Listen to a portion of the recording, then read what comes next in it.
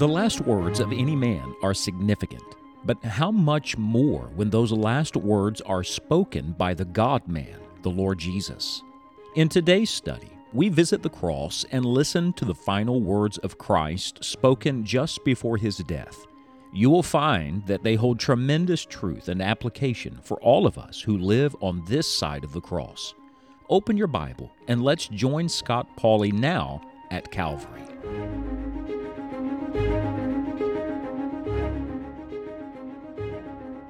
It was midnight in the middle of the day when God the Father turned his back on his own Son. I mean, literally, the lights went out. And this was not a normal solar eclipse. This was a spiritual darkness, a darkness that could be felt.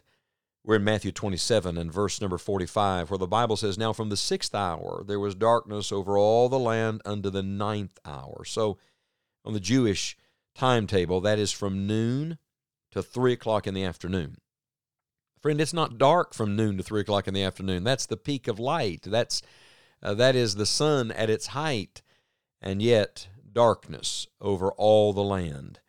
Verse 46 says, "And about the 9th hour, Jesus cried with a loud voice, saying, Eli, Eli, lama sabachthani," that is to say, my God, why hast thou forsaken me?"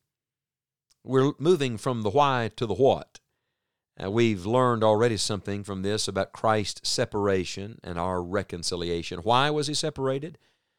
So that we could receive eternal life. That's the what. But today, let me talk to you about Christ's question and our consolation. Just a practical application. We know theologically he was separated for our salvation, but just practically, did it ever dawn on you that the Lord Jesus Christ cried, why? Something bad happens. What's the first thing we all ask? Why? You get bad news. Why? Somebody dies. Why? It's normal. It's natural. And might I say, it's not sinful. Because if Jesus cried why, it must not be sinful. All men ask, and Christ was all man. He was the perfect man.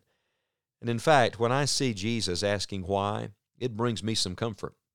His question brings me some consolation because it reminds me he knows exactly what we're going through. He feels it with us, and he cares. You see, all of us have dark hours. Perhaps today you're going through dark hours. Oh, it's the middle of the day. It's bright and light, and the world moves on. It was a bustling place on the highway near that Mount Calvary where Jesus was dying. People were in a rush to get somewhere. It was the feast time. There was lots of business being transacted, and in the midst of all of that, darkness.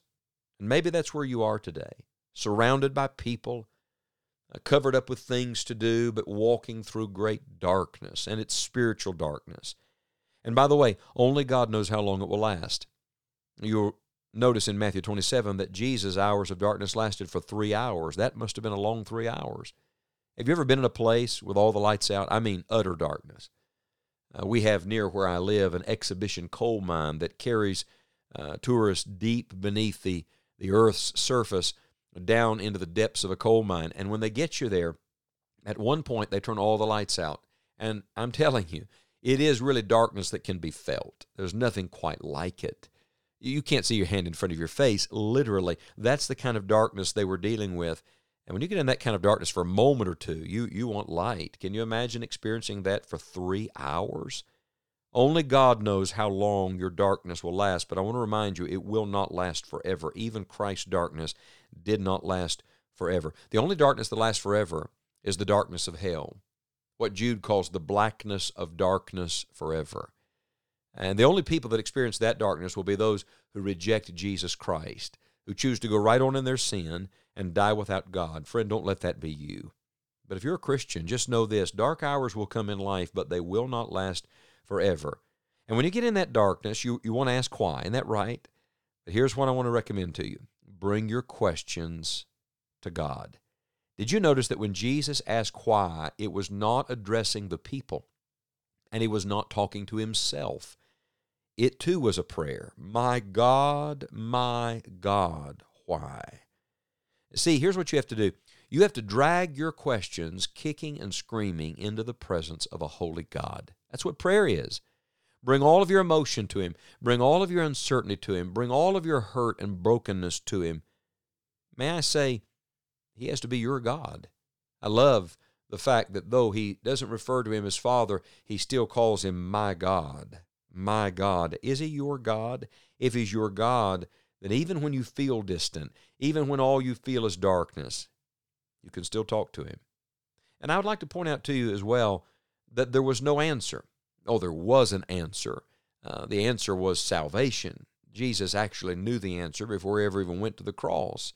And the answer comes in our salvation. The answer comes in the fact that we now have been restored to the Lord. Praise God for that. But may I say to you, at that moment, there was no audible answer from heaven. There was no voice that said, "This is my beloved Son in whom I'm well pleased," like there had been early on in His ministry. And maybe right now you're asking, why, Lord? Why? And there is no immediate answer. Know this, that even in the silence, God is at work. In fact, in these hours of darkness, divine transaction was taking place. The greatest business ever conducted on planet Earth took place in the dark. The greatest thing that was ever accomplished, ever procured, eternal life, was bought and paid for when heaven seemed silent. God is always working in the darkness and in the silence. I'm thinking now of that verse from a man who knew something about suffering, and that was Job. And do you remember what Job said in Job chapter 13 and verse number 15? "Though He slay me, yet will I trust in Him." I'll trust Him. Friend, Christ was slain on the cross, and yet His confidence was still in God.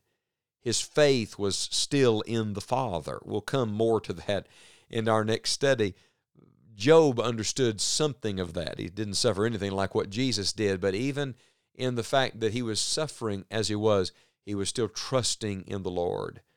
And whatever your suffering is today, whatever your difficulty is today, move from the why to the what. When you can't get your answers, when you can't figure it all out, when you can't get all your questions lined up like you want to, and then just move to the what. Here's what we know. We know that God is still God.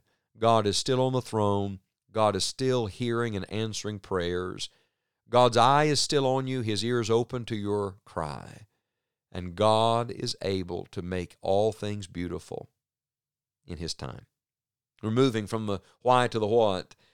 We see in Christ's separation our reconciliation, and we see in Christ's question our consolation. What we know is this, that when you can't get all your questions answered, you just have to rest and trust that God still has everything under complete control. In fact, when it seemed like all was chaos and all was emptiness and all was darkness, at that moment, God created the world. And when it seemed like at Calvary all was chaos and all was emptiness and all was darkness, God was saving the world.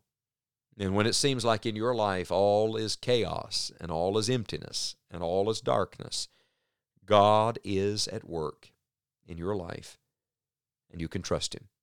Make very sure, first of all, that He's your God, that you've trusted Him, that you belong to Him and He belongs to you. And then if so, cry out to Him today. Learn to pray from your praying Savior. Bring your questions to your God.